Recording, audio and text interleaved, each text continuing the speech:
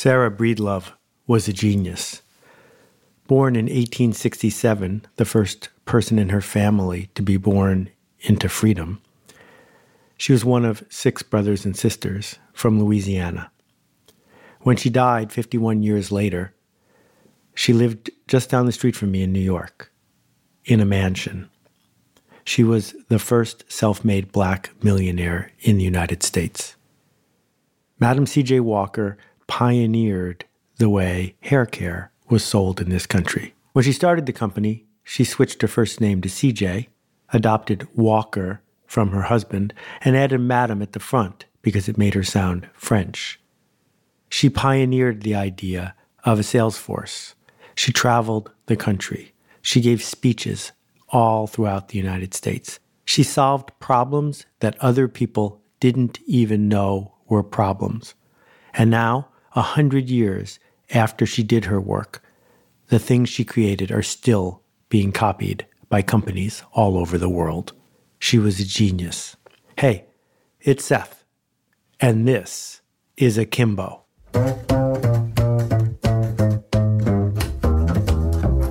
And now, a word from ZipRecruiter, our presenting sponsor.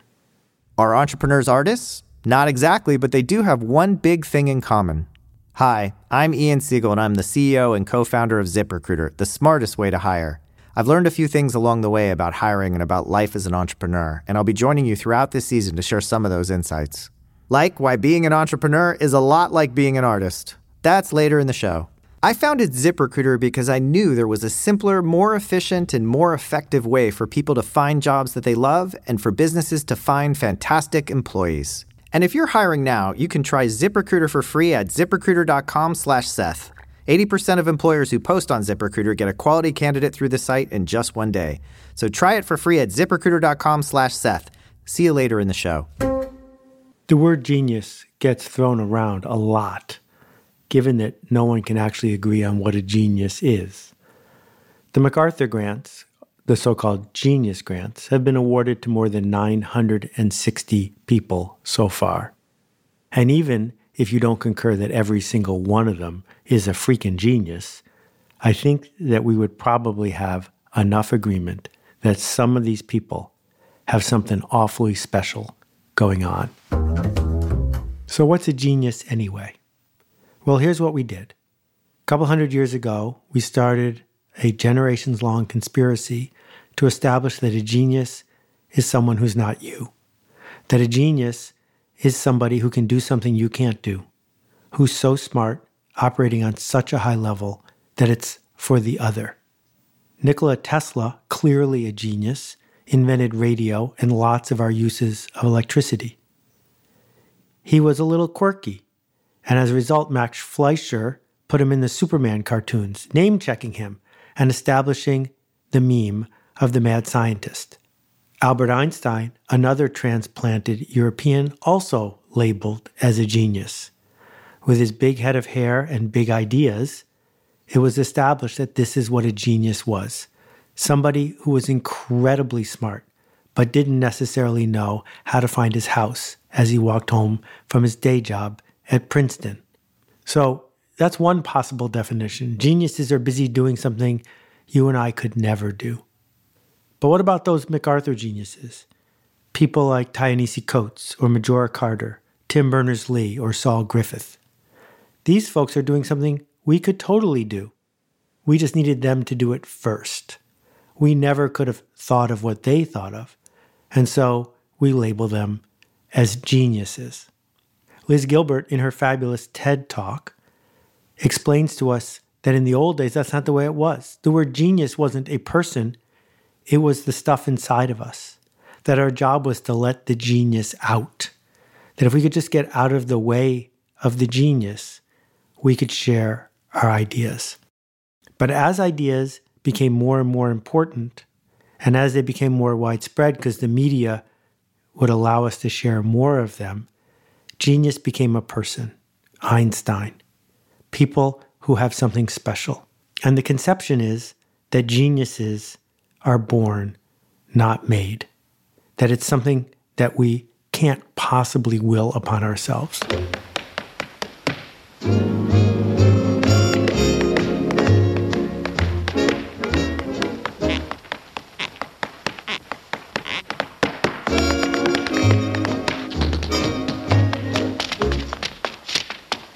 Yes, that's Gene Kelly dancing up a storm in a movie called Summer Stock from 1950. I hope we can agree that he was a genius, that he did things with tap shoes that most of us have never seen, couldn't imagine doing ourselves. Okay, so he's a genius, and maybe he was born that way. But if that's true, where's all the new tap dancing geniuses? I have a different theory about genius and I want to share with you. Let's start with sports, because sports is a great place for the people who believe that genius is something that we're born with. They like to say, well, I could never play basketball, or I could never do this, or I could never do that, because I don't have the genes for it. Consider the case of Don Bradman. Donald Bradman is the greatest athlete who ever lived. Donald Bradman was so much better than every other person who ever played cricket. There is no comparison. Standard deviations better. It's as if Michael Jordan hit 100 points in basketball every single game. That's how good Don Bradman was. Or consider the idea that the 1969 or 1972 NBA All-Stars wouldn't have a chance against the 2016 NBA All-Stars. Why? Are babies suddenly being born with different genes? I don't think so. No, even in sports, the same phenomenon is happening. There's way more upside in being a pro basketball player than there used to be. So more people devote the time and energy to bulk up, to train, to commit their lives to becoming basketball players instead of doing something else with their time. It's a phenomenon based on asset utilization. What happens is, if the market is there, people spend more time and energy to get good at it. If Vincent van Gogh lived today, it's really unlikely that he would be an oil painter. If Steve Jobs had lived in the 1700s, he probably wouldn't have been an entrepreneur in the computer industry. The fact is that there's something else going on. If we think about an actress like Meryl Streep, my friend Brian Koppelman, who has directed and cast thousands and thousands of actors and actresses, has pointed out that she was born with something special. I don't agree. I think what happens is that each of us are born with what we're born with, and then we make a choice. We make a choice about what to invest in, about which sacrifices to make. And that choice starts us down a path that leads to a ratchet, that leads to the people who are pretty good getting a little better.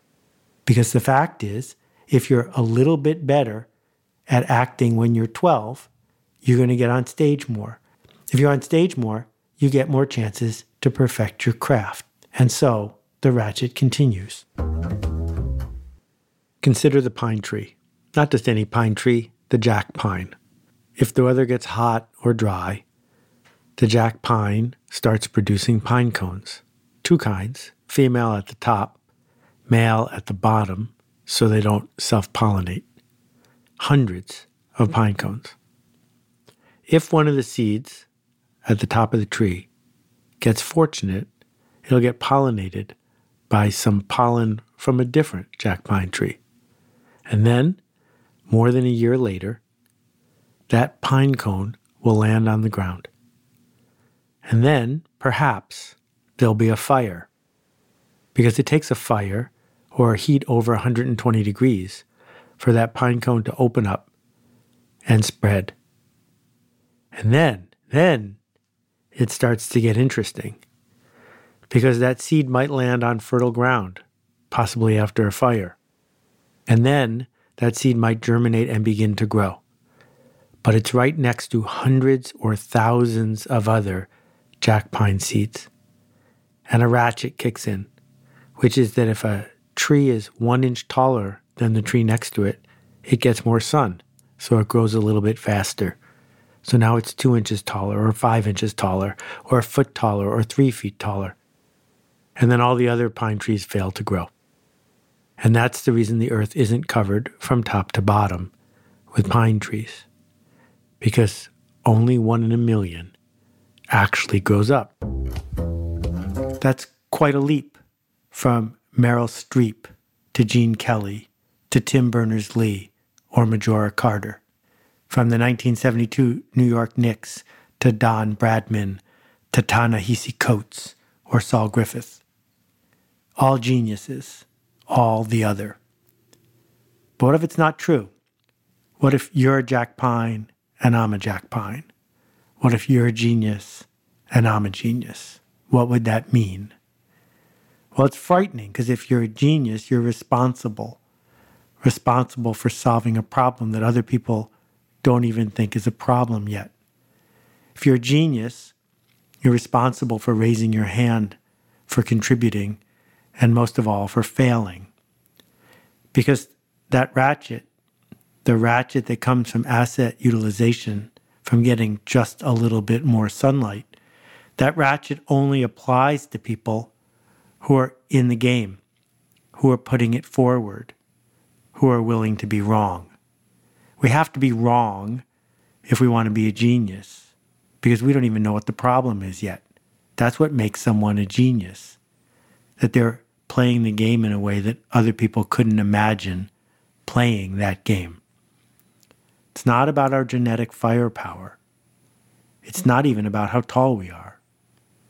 It's about our belief that maybe we have something to contribute. So here's where it gets really interesting. I think it's interesting because if you have a choice between believing you're a genius and refusing to believe that you're a genius, your life gets better when you believe you're a genius, because it comes with a sort of optimism, a persistence that comes with sharing your gift. That what you get is the privilege of saying, here, I made this.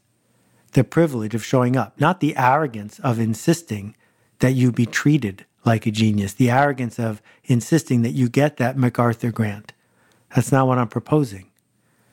But what I'm proposing is that if you are truly generous, you will realize that at least once in your life, you did something original. At least once in your life, you did something for the first time in a way that no one had ever done it before. And at least once in your life, you contributed something that somebody else needed. So if you've done it once, you've committed an act of genius. Just once. In 1947, composer John Cage conceived of a piece of music called 433. Here's an excerpt.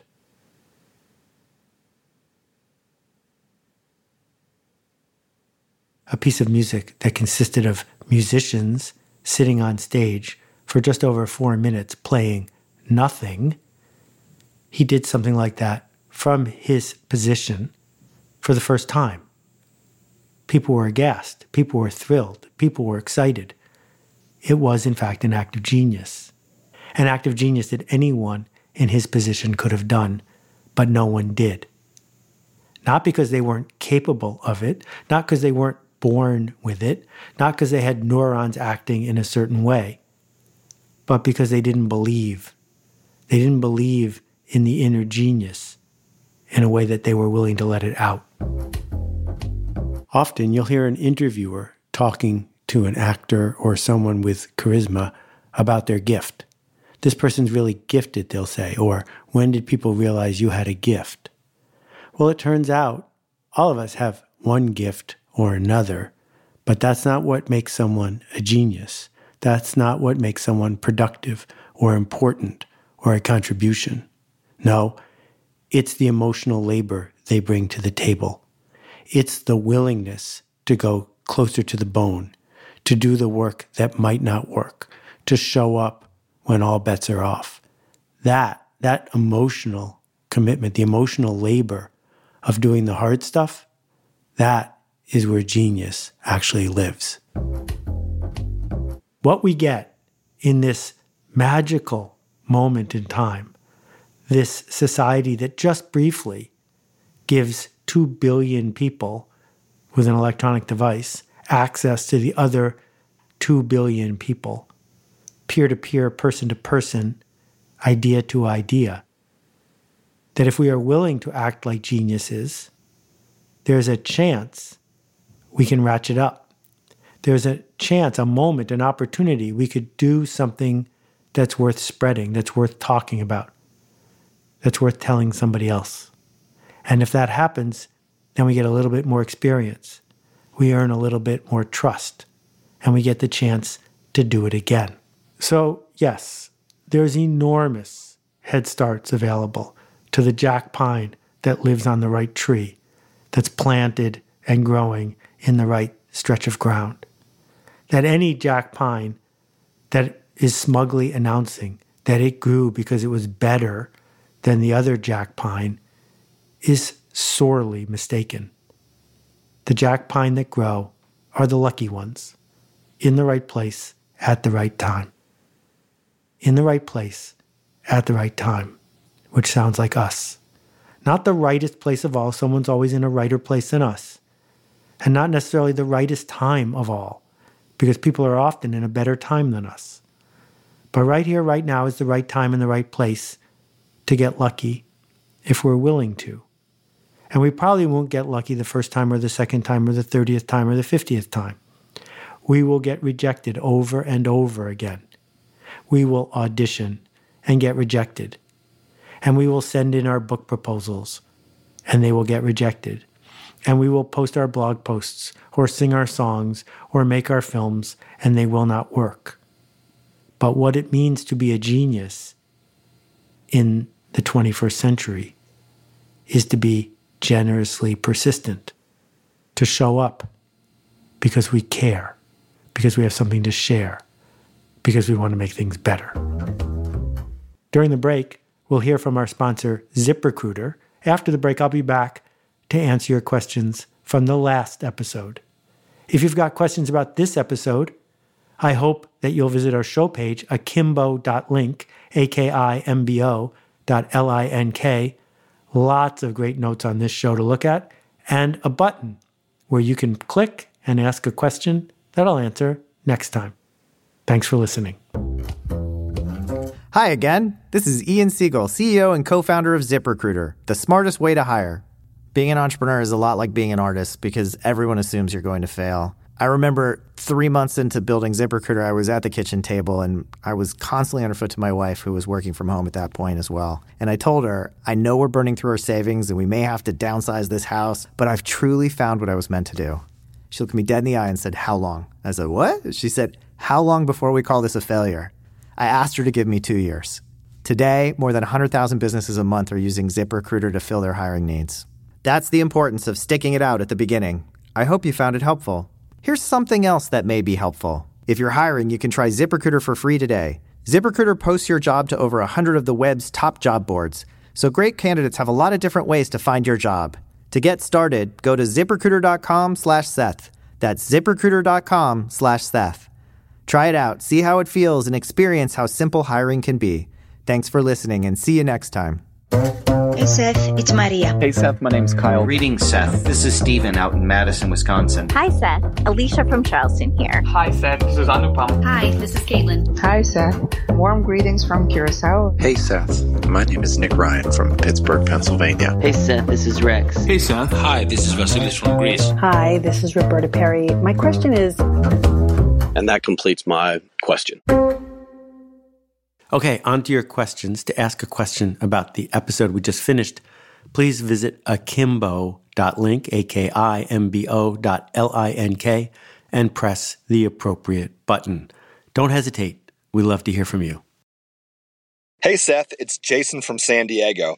I understand how network effect and lock-in apply to products, but how do they apply to services? The line between services and products keeps blurring, but in the case of network effect, it's super easy to come up with examples of services, non-physical items, where network effects and lock-in are essential.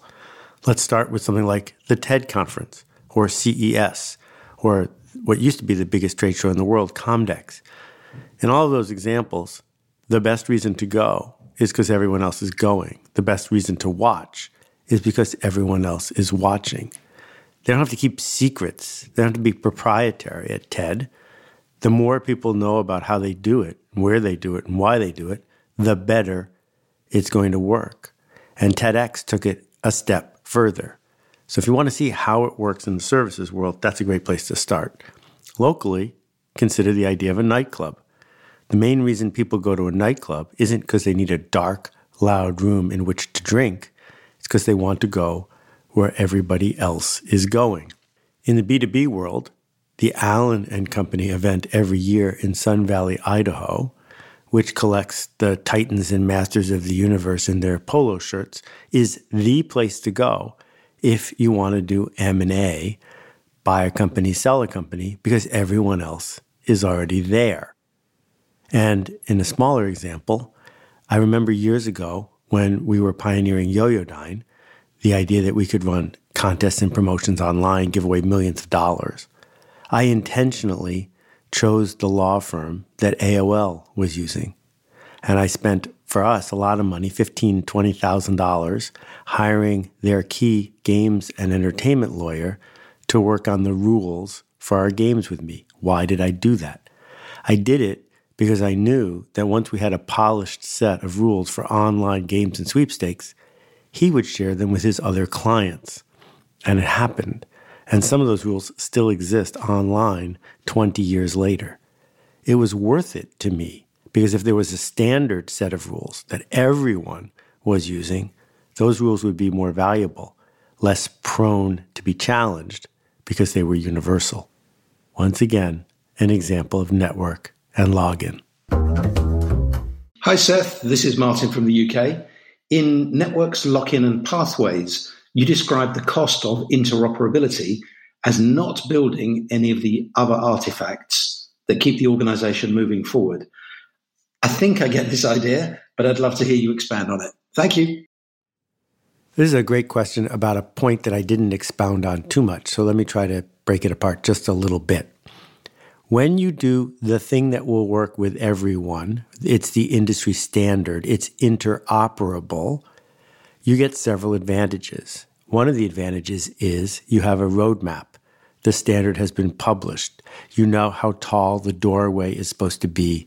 You know how the API is supposed to work. You know what's expected. The disadvantage is you're not pioneering, thus you're giving up the chance to build boundaries, a moat around what you're doing, and you're giving up the chance to make certain kinds of magical technical leaps because you're not allowed to. So if we think about something as simple as the jack that connects your headphone to your electronic device, it was designed more than 50 years ago, and it's super simple, and it works. And no one has to wonder about whether their headphones are going to plug into your media player. It will. On the other hand, Apple has built a long history about defining its own standard and using that standard to be able to move forward. So there's a cost they pay, and there's a cost we pay because our stuff doesn't work. But there's a benefit. They get several. So if they can get the new headphone connector to work, it will have all these benefits to people after it breaks their existing headphones. So Apple made a really audacious move by trying to replace a 50-year-old technology that was universal. They're going to get benefits. They're going to sell a lot of cables. They're going to require people to take another leap to give them even more lock-in. But they also have the opportunity to make the experience better, to offer power to the headphones, to offer higher resolution, more control, and on and on. So it's a double-edged sword. You give up something when you go interoperable and you gain something, but you've got to pick. What are your thoughts on the demand for in-person activities, specifically entertainment? Put differently, do you think we're moving towards a VR, computer game, Amazon ordering, Uber Eats dominated world that will look more like WALL-E? Or will there be an increasing demand for in-person activity to combat this? I'd love your thoughts. There's something easy to miss when we go digital, and it's this. It tends to be winner take all. So Airbnb quickly grows to hundreds of thousands of rooms under management. But there's only one Airbnb. So Amazon quickly grows to become the biggest bookseller in the world. But there's only one Amazon. So when we think about local, well, your local was never going to be the one and only. There's still going to be local, a lot of local. But the local's always going to be small. And the digital is likely to get bigger and bigger. So it looks like digital is taking over the world. If we consider something like the Kindle, maybe 1 million people are reading a super popular book on this one device. So it looks like digital is winning. But a successful bookstore in Portland still sold the 280 copies of that bestseller they were hoping to sell. Local feels different and looks different because it's not trying to clear the board to be the one and only. It's trying to be local. Thanks again for listening. It's always great to hear from you. We'll see you next time. What are people saying about the Alt MBA? I needed something more, a way to level myself up and find a connection, really be challenged. Maybe I operated for 10 years in my life and this is what was my best space. But then in Alt MBA, you learned what was your best on Monday, it's going to be better on Tuesday night. And you're going to do it in a space where everyone cares about you so much that they're not going to let you off the hook. Alt MBA, in fact, is not a course, it's a workshop. It's 1 month in which a professional coming from all over the globe can work with 100 other professionals that will make you a better leader. Not enough time. We know it's not enough time. Do it anyway. So many people want to self-edit. They want to say, oh, I have writer's block, all these excuses, basically. And so this is just an exercise in getting out of your own way and also collaboration. It's more about how you think, what you're willing to offer yourself and the group. I have a clearer vision with my company and who I'm trying to build it for. Really having a lot of skills to speak more confidently about who I wanted to be and where I wanted to go. Find out more at altmba.com.